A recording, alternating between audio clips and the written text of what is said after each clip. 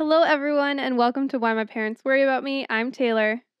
And I'm Mana, and you're listening to a podcast where we spin the globe, land on a random city, and share stories of true crime, folklore, and a touch of paranormal that truly make our parents worry about us. We're back.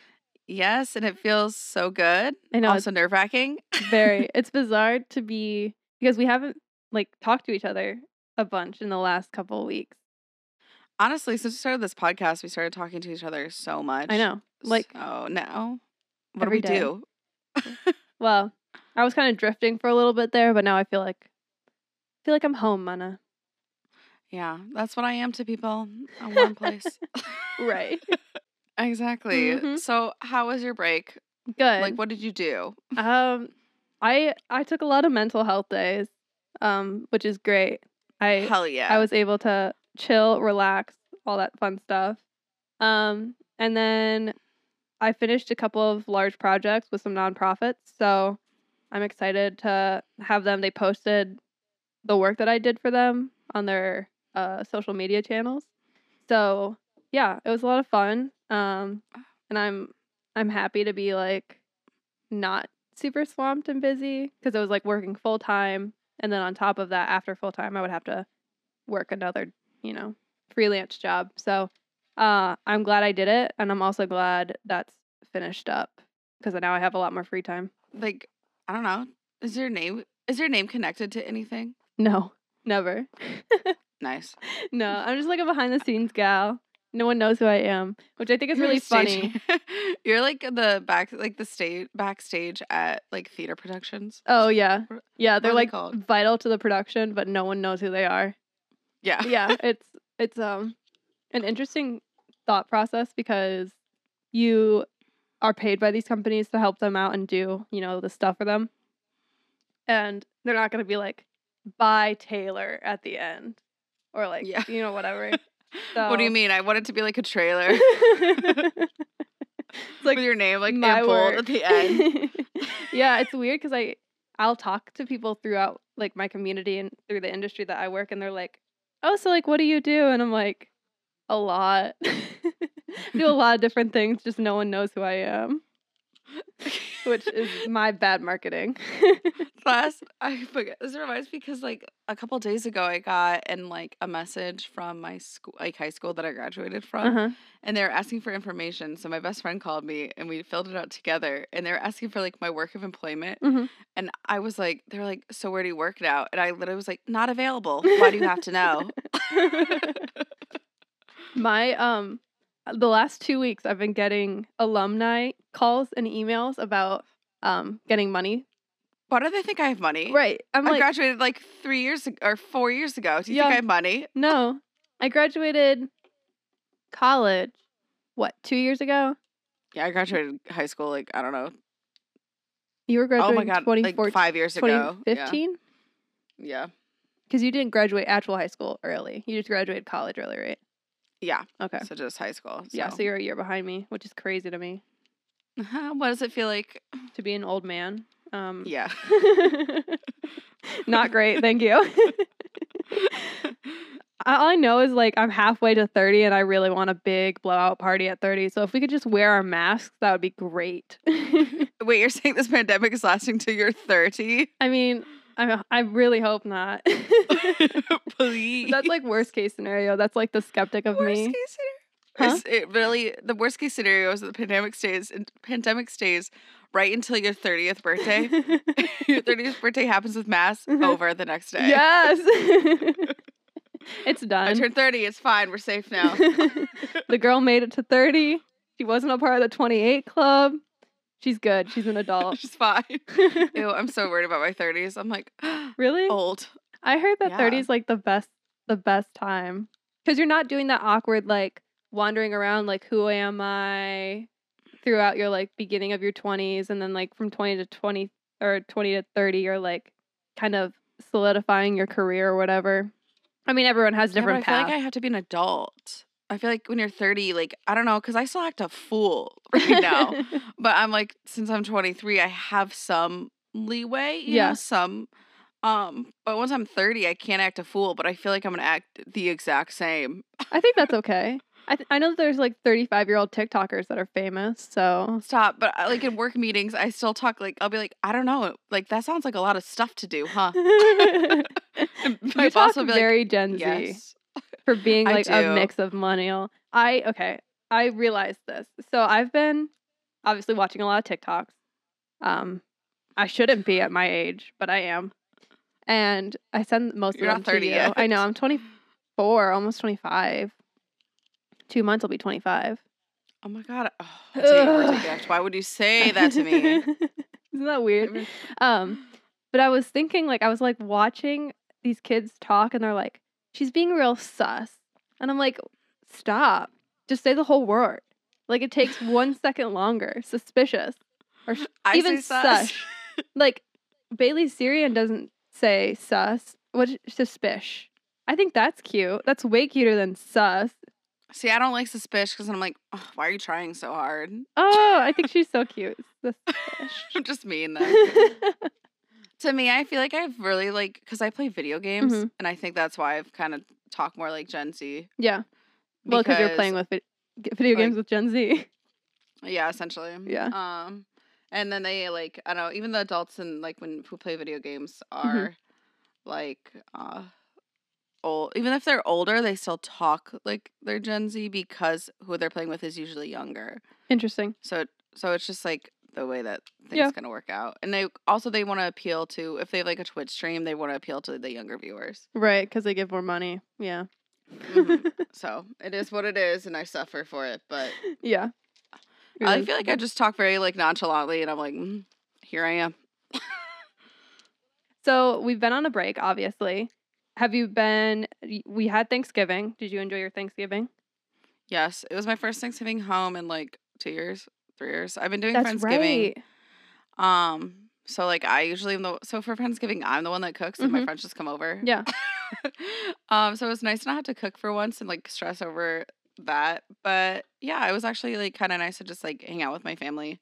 And I love food. Yeah. And I was like telling Taylor before we started this podcast like episode that I really want to eat some of the deviled eggs in my fridge, but we're recording it like really early, and I'm like, damn, I'm never awake this early. I feel like it would make me nauseous. Yeah. I can't eat this early. Oh my God. You should have saw me in the grocery store the other day. I literally knocked 3 people. Okay. I think honestly it's from years of living in the city where I just like. Probably. Yeah, I put my headphones in at the grocery store and I just go. Bye.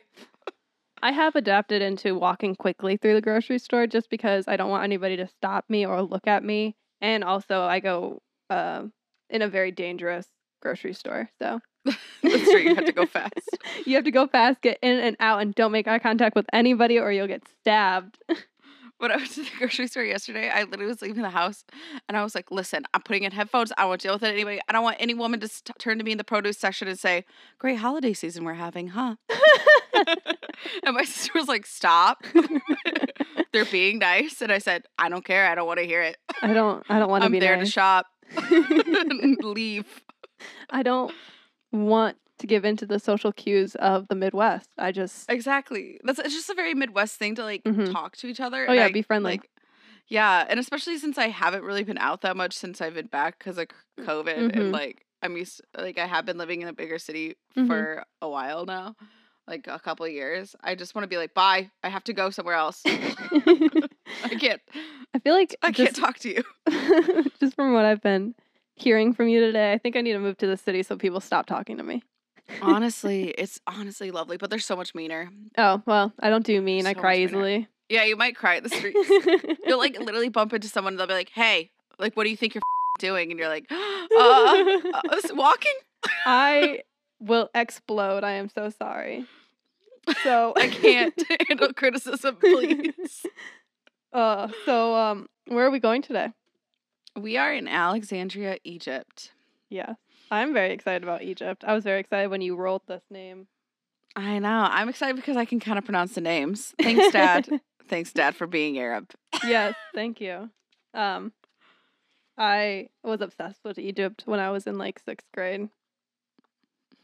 So.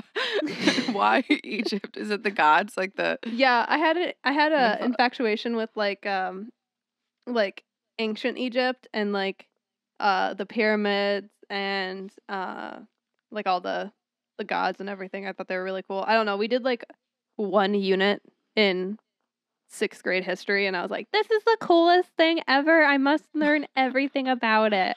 I And love that's that what when I you're did. kids. Just obsess over something exactly random what I like did. that. I did that, and I did that with the Titanic. I was like so obsessed with the Titanic. That's so funny. Yeah. I don't know why. There's like things that I really grab onto, and those two, Mummies and Titanic, was the two things that I grabbed onto in like 5th and 6th grade. You're like, I fucking love the Titanic. Natural disaster, count me in. That's why we're doing this podcast. I know, it's really does come young. full circle. So am I going first this week? Yes, you are. Oh my god. Okay, let's see if I can do this or if I be myself. All right, so this week I'm talking about the infamous serial killers Rhea and Sakina from Alexandria, Egypt. So these serial killers are like really well known across Egypt. Parents would like use it to threaten their kids and be like, I'm summoning Rhea and Sakina to come get you. Like their kid misbehaved. There's been like movies made about them. The boogeyman of Egypt. There's like so many portrayals of them in different movies, comedies, thrillers, whatever you want to call it. They're like everywhere. How have I not heard of them? I mean, we don't live in Egypt. That's true. We live far from Egypt. A little bit. There's an ocean in the way. But yeah, so I'm pretty much just telling the story about them and their crimes, and yeah, they did some things. All right. To start off, Rhea and Sakina were sisters. They're originally from Upper Egypt, and then later settled into the Liban district of Alexandria. They were born 10 years apart, with Rhea born in 1875, so like this was a while ago. They had a hard family life. Their father vanished when they were young, and their mother was supposedly very egocentric, so she did not really give them a lot of love.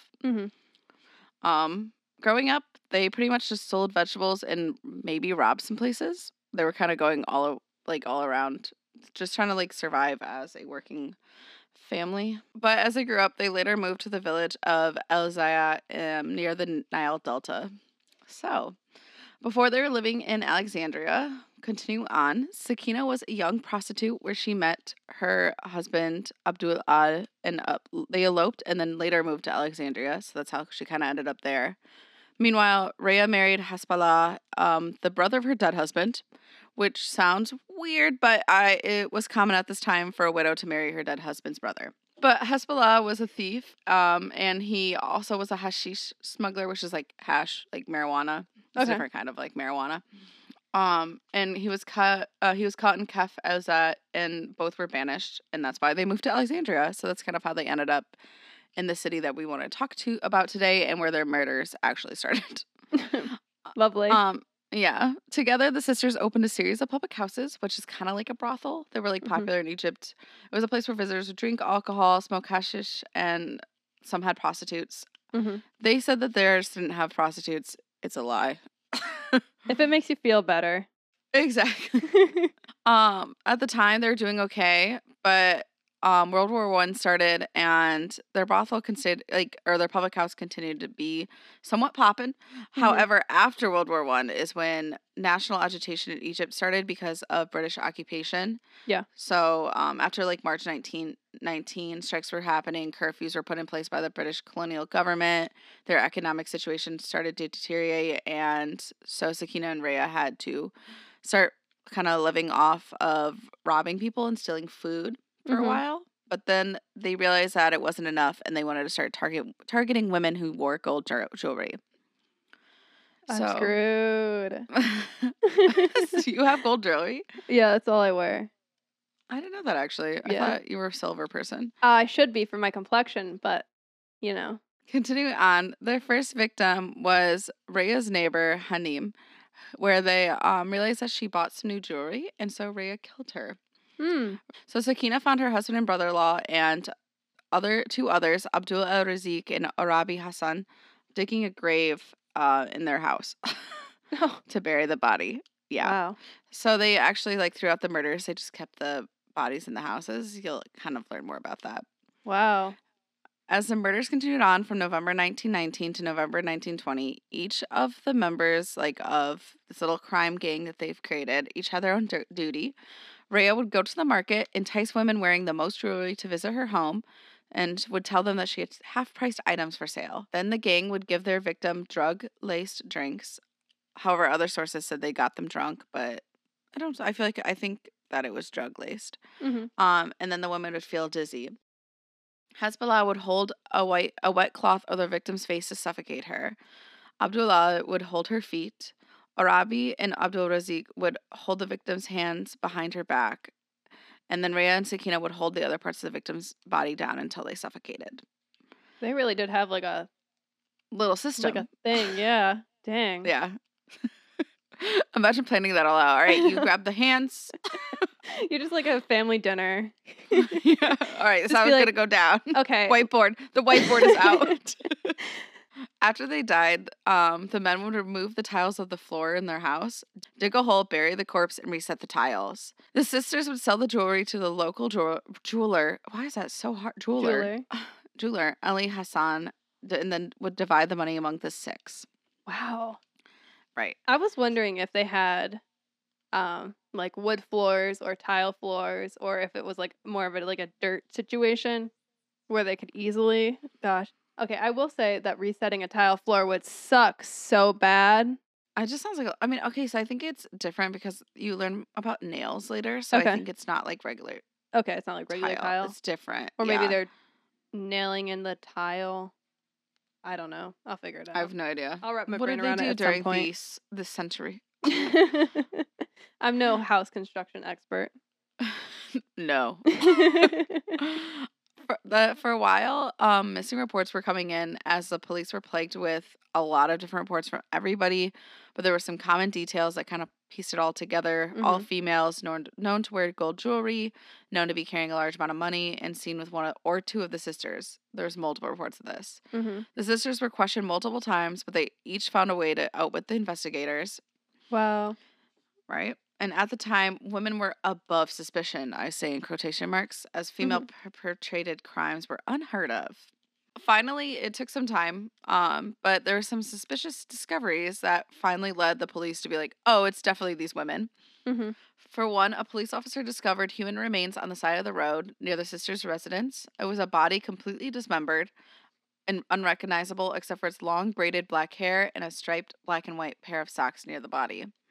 Then, the next month after that, the landlord of Sakina's previously rented home reported finding human remains beneath the floor when he was digging to fix a water pipe. He soon smelled a terrible stench from the ground and a shovel hit something hard. And then when he started reaching in, he realized he was holding human bones. Could you imagine? I would cry. Reaching to the ground. And somebody said that one of the sources said that the landlord was blind. Oh no. I know. Imagine. I didn't know if that's true or not because only one source said that, but I was like, oh, if it's true, I am so sorry. Imagine being blind and just feeling that. No, yeah. You're like, well, first of all, I think when you lose one of your senses, all your other senses are heightened. So that smell that he was smelling was probably 9 million times worse than. I hate when people say that, by the way, because it makes me think of werewolves. All my senses are heightened. Yeah. But no, you have a point. The stench must have been terrible. Yeah, that one's rough. Yeah. Definitely not where I want to be. No, that's why I don't jog in the morning. Yeah, once again, I know we took a month off, but it still stays the same. Friendly reminder, don't go running or jogging, exactly. Really. Or literally. Walking. Stay home on the couch. Just stay home. Later, the police questioned Sakina at her new place, and then they went to Rhea's home, but they realized it smelled of powerful incense. When asked, Rhea said it was to get rid of the smell of the public house customers since they drank and they smoked. Mm-hmm. But the officer saw that some of the floor tiles in certain parts of the house were newer than the rest of it. And saw there was new nails in each of the floor tiles. Mm-hmm. So the police searched all the sisters' previous houses and found a total of 17 women's remains. Ugh. Yeah. Right. This is why you get when you buy a home, you get a house inspection. Dude, stop. Because if somebody found a body under my house, I would never move there. I'm like, this is cursed and I have to leave. Right. Later, all 6 of them, those involved were arrested. However, it took months of interrogations and investigations as each suspect blamed each other. Of course. There was a breakthrough when Badia, Rhea's daughter, who was 10 years old at the time, incriminated them all. She was warned by her parents not to reveal anything before, as I said they'd do the same thing to her. But she said that she watched them through the cracks in the wall as they murdered each victim. Mm-hmm. At the time, there was no records of murderers burying their victims under their houses, so this was like a huge revelation to be like, interesting, people can do that. Later, they were sentenced to death, and actually, Rhea and Sakina became the first women to be executed in modern Egypt. They were due to be executed by hanging on December 21st, 1921, and they actually had to wear red execution garments especially tailored for them because women had never been, like, executed before. Oh, wow. At the time. And a part that I thought was really sad was the fact that Badia actually got placed in an orphanage and died a few years later. And that's why my parents worry about me. Well, I think that was a very interesting case. I didn't realize that they were the first 2 females to be executed. Yeah, ever. Ever. Yeah, it's wild. And also, I think it reminds me of Edgar Allan Poe. Like a poem? Yeah, and where they, like, hid things under the floorboards. Oh, that's true. Well, yeah. Are you ready for my case? I'm so ready for your case. Okay. I'm going to be covering the case of George Joseph Chevesque. This serial killer and rapist terrorized New York, specifically the Bronx, in the 1940s. I know, you're thinking, but the Bronx are a long way from Alexandria, Egypt. And to that I say, you're right. I was going to say, we actually in New York. Sorry, everybody. Up this time. Right. Even though I'm pretty bad at pronouncing things, I'm pretty good at geography. So I know that Alexandria, Egypt is about like 21 hours away from the Bronx. Nice. By flight. I did Google it, how long it would take. Yeah, so I understand that I kind of dropped the ball on this, but it relates, I promise. It's a good story, and I'm excited to tell you about it. So I want to talk about what this guy looks like a little bit. Okay. This guy looked like the typical 1940s New Yorker with the suits and the nice car, and he had like a little hat that the mobsters wore, back in the day, like, I don't know, like a gentleman like Donald Draper from Mad Men, or he looked like a mobster in my head, but that was the typical 1940s fashion in New York. So he just looked like a upscale gentleman, which is why he was given the name the Gentleman Killer. He was born in the year 1918 in Pennsylvania and had an alleged rough upbringing. Both of his parents were Yugoslavian and Hungarian heritage. George Joseph used his looks to lure in and rape multiple women. Doesn't that sound super familiar? Sounds like every serial killer I've ever heard of. Right. Ted Bundy, Paul John Knowles, Jeffrey Dahmer. What a fool. People have already been there. Come on, do something new. Yeah, so I'm not saying any of these guys are attractive. I'm just saying that people noted them for their attractiveness, if that makes sense. He would be noted as like the stylish version of attraction, not like he's not a baddie, like he's not cute, but he dressed nice. He dressed nice. Yeah. Anyways, let's dive into today's tale. So the police started hearing whispers of a man called the Aspirin Killer. In November, a hitchhiker on the Pulaski Skyway got in a car with a young couple and introduced himself as John Mitchell. He told the couple that he was the mayor of Boys Town, which was a famous Nebraska refuge for youth, founded by Father Edward Flanagan. He told them that he was heading north after word of his sister being in a serious accident in Maine. After he got the ride from the couple, they offered him some cash. And he was like, no, like, I can't take any money from you. Thank you so much for the ride. I only want to kill you.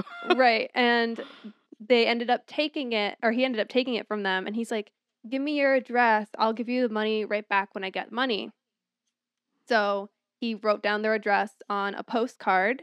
Little did the couple know that they would be giving George just the information that he needed to come to their home. So George, who had been disguised as John Mitchell, he knocked on the door knowing that the husband would be away at work. She let him in because, he was a friend and he knew her and everything. And she fed him lunch, and then he started complaining that he had this headache. This detail is what got him nicknamed as the aspirin killer. While she went to get him aspirin, he stole the husband's neckties and began to bind her around her throat and her limbs. He then began to rape her. Poor baby. So after hearing the story, another couple stepped up with a similar story. Only this time, instead of raping the wife, he just tied her up with her husband's neckties and stole her fur coat. Okay, so he's getting more bold. Right. And he's also developing a pattern of like meeting these people, finding out where they live, and then going in and stealing from them or, raping the women that lives in the home. Yeah. Both of these couples describe the man as 6 foot tall with a stocky build and a scarred lip. They also noted that his complexion was very poor. He had a lot of acne, and that he was wearing a green striped coat and yellow shoes, which sounds like a fashion disaster, but okay, gentleman killer. Matters the green. What was the green? It's a look. He went for it. If it's like more the camo green, I can see it. It could be like I feel like it's like a hunter green. I don't know. The way it's described in these stories, it doesn't sound like it's like a. But they said that he was like, I thought you said like people thought he was attractive. Well, people thought he was attractive for how he dressed, but they didn't think he was attractive himself, if that makes sense. Yeah. But if you look up pictures of him on the internet, he looks like a well-dressed man. You can't really tell he had acne in the photos. Even if they put like a coat on, I'm like, wow, you did so good. You stepped up. You also have to remember this is like the 1940s and you're in New York. So they had like an aesthetic. They had like that French coat and that mobster hat, and they had the cool cars, and that was just like how everyone dressed. They were very business. True. I don't know. Like everybody in Mad Men dressed the same man-wise. So that's like what I'm really going for, even though it's a completely different time period. I'm not going to go into it. So flash forward to February 5th, 1941. Catherine Kitty Papapas was a 29-year-old housewife to John. John was a coffee importer and was 20 years older than her, so he was really robbing the cradle there. She was a trophy wife. They had just moved into an apartment in the Bronx from, guess where? I literally have no idea. Or Alexandria, Egypt. Probably like where we are this week. Yeah. Yeah, so they had just moved to the Bronx from Alexandria, Egypt, and she was every bit of the definition of a homebody. She was very shy and distant. She never left her apartment, not even to go shop or get her own groceries. She had them delivered to her home. She really didn't go outside of her apartment door and rarely spoke to her neighbors. So she was just like painfully shy and just like did not talk to anybody. Her neighbors referred to this brown-haired beauty as the Egyptian princess. Which, I mean, she's just like, hiding from like her fans. It's fine. Yeah. Which, okay, the Egyptian princess seems very kind for people that have literally never talked to her. I mean, amazing. I would love if somebody never met me and was like, princess. Wow, she's such a queen, right? Yeah. I'd be like, thank you. I know. But no one would listen to my voice on this podcast and be like, that's a queen. I just really hope my neighbors think of me as like a cool nickname. I am in my pajamas all the time. So like when I go get my mail, I'm in my pajamas.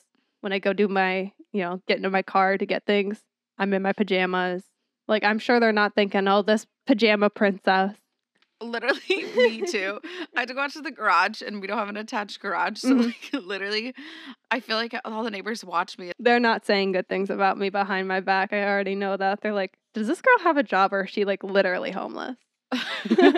She just lives out of the garage. So John returned home from a long day at work to find his house had been turned into a crime scene. It was apparent that very early on there was a struggle and they and that he told the police very early on that his wife would never open the door without looking through the peephole. Like, she was so shy that if she didn't notice who you were from the peephole, she would not answer the door. So it had to have been someone that she knew. So in the apartment, the couple's finest china, 2 coffee cups and saucers were sitting on a serving table next to a plate filled with finger foods and cookies and 2 partially filled glasses of wine. As police continued on into the apartment, they noticed that the couple's wedding photo was left on the chair that they were supposedly eating at, which usually was hanging on top of their dresser. So the police began to think that Kitty had taken the photo down to show her murderer her wedding photos, which is like, I don't know, a super sad detail.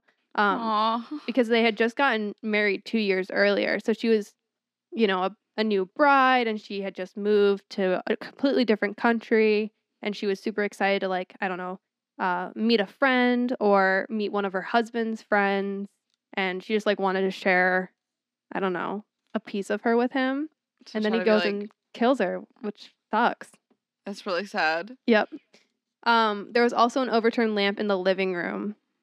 Another detail that is very important is a bottle of aspirin and a glass of water laid still on the small table in the apartment. So there was aspirin laying around the house. Kitty had been dragged into her bedroom with a handkerchief stuffed in her mouth and was bound by her husband's neckties and kitchen towels. She died when another towel was tightened around her neck. Mm-hmm. So after she had been murdered, he stole her wedding ring, a gold crucifix, $50 in cash, some of her jewelry, and a silver cigarette box.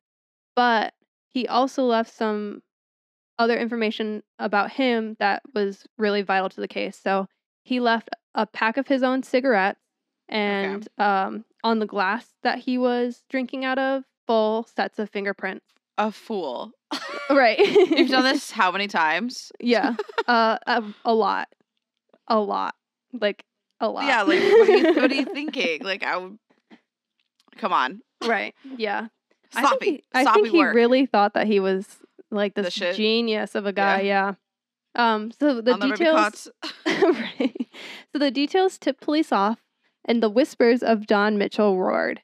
So when the news of this story hit the papers, several couples came forward saying that they had experienced similar situations. So the 2 couples that we talked about earlier were similar to, Kitty's story.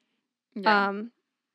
And George Joseph had attacked women from Maine to Delaware with over 20 accounts of a man in a green coat who told tales of great misfortune and weaseled his way into a home and then attacked them. Why wouldn't he change his outfit? That's the other thing. I know. He's so dumb. He's just so dumb. Sir. One of the stories that I laughed out loud with is there was this woman who had a stranger knock on her door, and he like launched into this huge tale about how he was his husband's friend and yada, yada, yada. And the girl was like, my husband's been dead for 2 years, so there's no way you just saw him. Caught in a lie. Right. So she's like, goodbye. So she was one of the lucky ones that didn't get robbed or assaulted or murdered. But he did have several cases against him. 20 couples came up, and said what they had experienced. There were 2 major details that helped detectives find their killer and their serial rapist.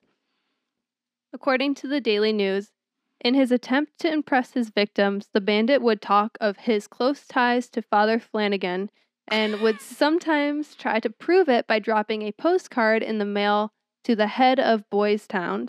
So, I'm sorry, but I'm laughing at the fact that he was like, gotta impress my victims. Right. Can't let these girls know I'm a loser. Right. So I'm just gonna write a postcard to Father Flanagan. But the best part about it is he really is an idiot because at Boys Town, there was a stack of these odd messages at the Nebraska refuge because of George not being the brightest person. They were easy to identify because the bandit had misspelled the father's name. So there was I'm just so like a cool. stack of random postcards from this guy where he spelled his name completely wrong, and they were just like, I guess we'll keep these just in case. But according to the in like the Daily News, the police gained one of two critical clues. They found a handwriting sample, and the second clue was the fingerprints on the glass in the apartment. And they, because of those two details, they were able to figure out it was George Joseph, who was 23 at the time, and he was a petty crook with a long record. So that, like, easy to identify. Yeah. I personally think the way that they caught him was really funny, and it really showed how egotistical and idiotic this man was.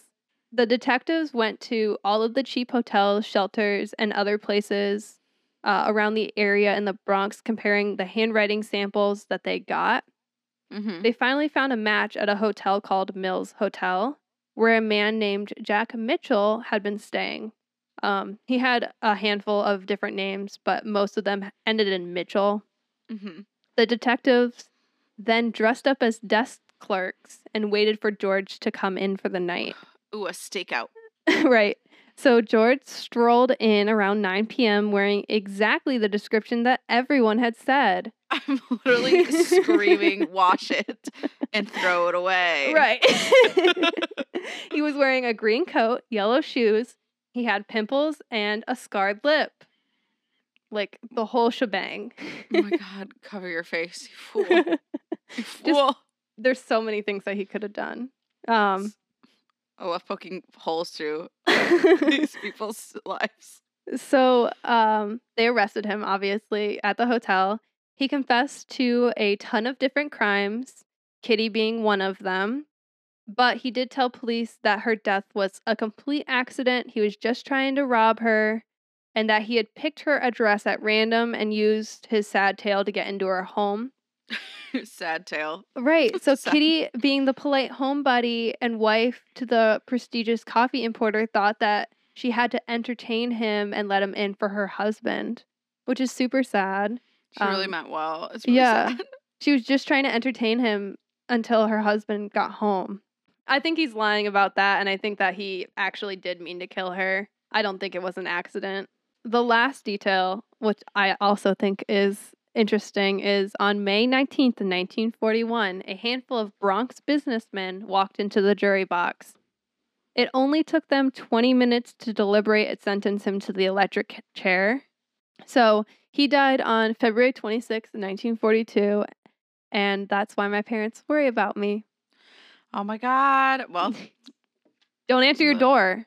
Yeah, honestly, women, come on. You know that you can only look through the peephole and yell through the door because we're more likely to be murdered. Right. Oh, dude, if I don't ever answer the door for anybody. No, ever. It's really me and my sister laugh all the time because I'm not even kidding. Someone will ring our doorbell and my sister will be like, I don't know, we're really hold on, my cat's being a menace. Luna. But me and my sister will literally like hit the floor in the dining room and like look out into the window. Hell yeah. We'll be like looking to see who it is because we're just like so weird about it. Because also we don't want to talk to people. So we're like, if we don't have to open the door, I'm not gonna open it. But I like when my sometimes they like, because I don't know, my windows are always open, and so if the light's on and we hit the floor and like we're like on all fours, like just looking out the window, sometimes they'll look at us and we'll make direct eye contact. And then me and my sister are like, oh, we have to go now. See, okay, so there's two things in your story that you need to change. The first is that you need to close your windows and blinds at all times. My dad doesn't. No, my parents love to have the windows open. And I'm like, have you ever seen the TV show You? Like, no, please. I have not. It's one of those that I was told I need to watch, but I haven't. Yeah. And the second is you need to get a Ring doorbell so you can see who's at your door before. We do need that. All right. So why are your parents proud of you this week? I turned in my first draft for my thesis. Hell freaking yeah. but I didn't really do all of it because I was like, wow, I'm done. But then my date keeps getting extended, and my thesis advisors are like, I mean, technically you need to fix this by this date, and actually I need to do that by then. And I'm like, oh, so I'm not done. No, you have about a month and a half more of work to do. Sorry, Literally, bud. I know. I keep thinking I'm almost done, but at least I got the big part done. Now I just have to like revise and stuff. Right. Like I wrote it. Yeah, it's done. So yeah, my parents are proud of me because they're like, thank God. I feel like you've been in grad school forever, and I have been. I feel like I live there now. So yeah, it feels good. What about you? Why are your parents proud of you? I think I'm just thankful that Thanksgiving, even though it wasn't with my family, that it was like a very good Thanksgiving, and my parents, my mom and dad made like a crazy awesome spread. They dropped it off at my house, and I really appreciated them. I know it's like really annoying to like have to put everything in like Ziploc baggies and things like that. So, and people spend hours cooking. Like it's crazy how long people cook. I don't cook, so I don't know, but I don't cook. I'm just thankful for like my mom and my dad for, still doing Thanksgiving, even though it's just the two of them in their house and the two of us in, my house. And then my in-laws also did the takeout Thanksgiving. Oh, yeah. Yeah. So I'm just thankful for my family and getting through all the funness of mine flu was season. like sweetly like that. Thankful for my family and like, being happy and healthy. Meanwhile, I'm literally like, I did my thesis. I did my thesis and I'm done with college or my master's. I'm done with my master's and you'll never see me again. Goodbye. Goodbye. You want to wrap things up? Yes, we should. All right. Go get them double boiled eggs. What are they? The deviled eggs. Deviled eggs. Yeah, I do enjoy a good deviled egg. All right. Double boiled eggs. Shut up, Taylor. They'll be like fried. Ew. Okay. Once again, thank you guys for listening to us after our big break. We're so excited to be back on air. Just a reminder that we're on all streaming platforms like Spotify, Apple Music, we're on Anchor, we're all around the world, figuratively and literally. And yeah, just keep supporting us, please. It really is nice to know that we still have listeners. So yeah, that's my 2 cents. What about you, Taylor? Anything to say?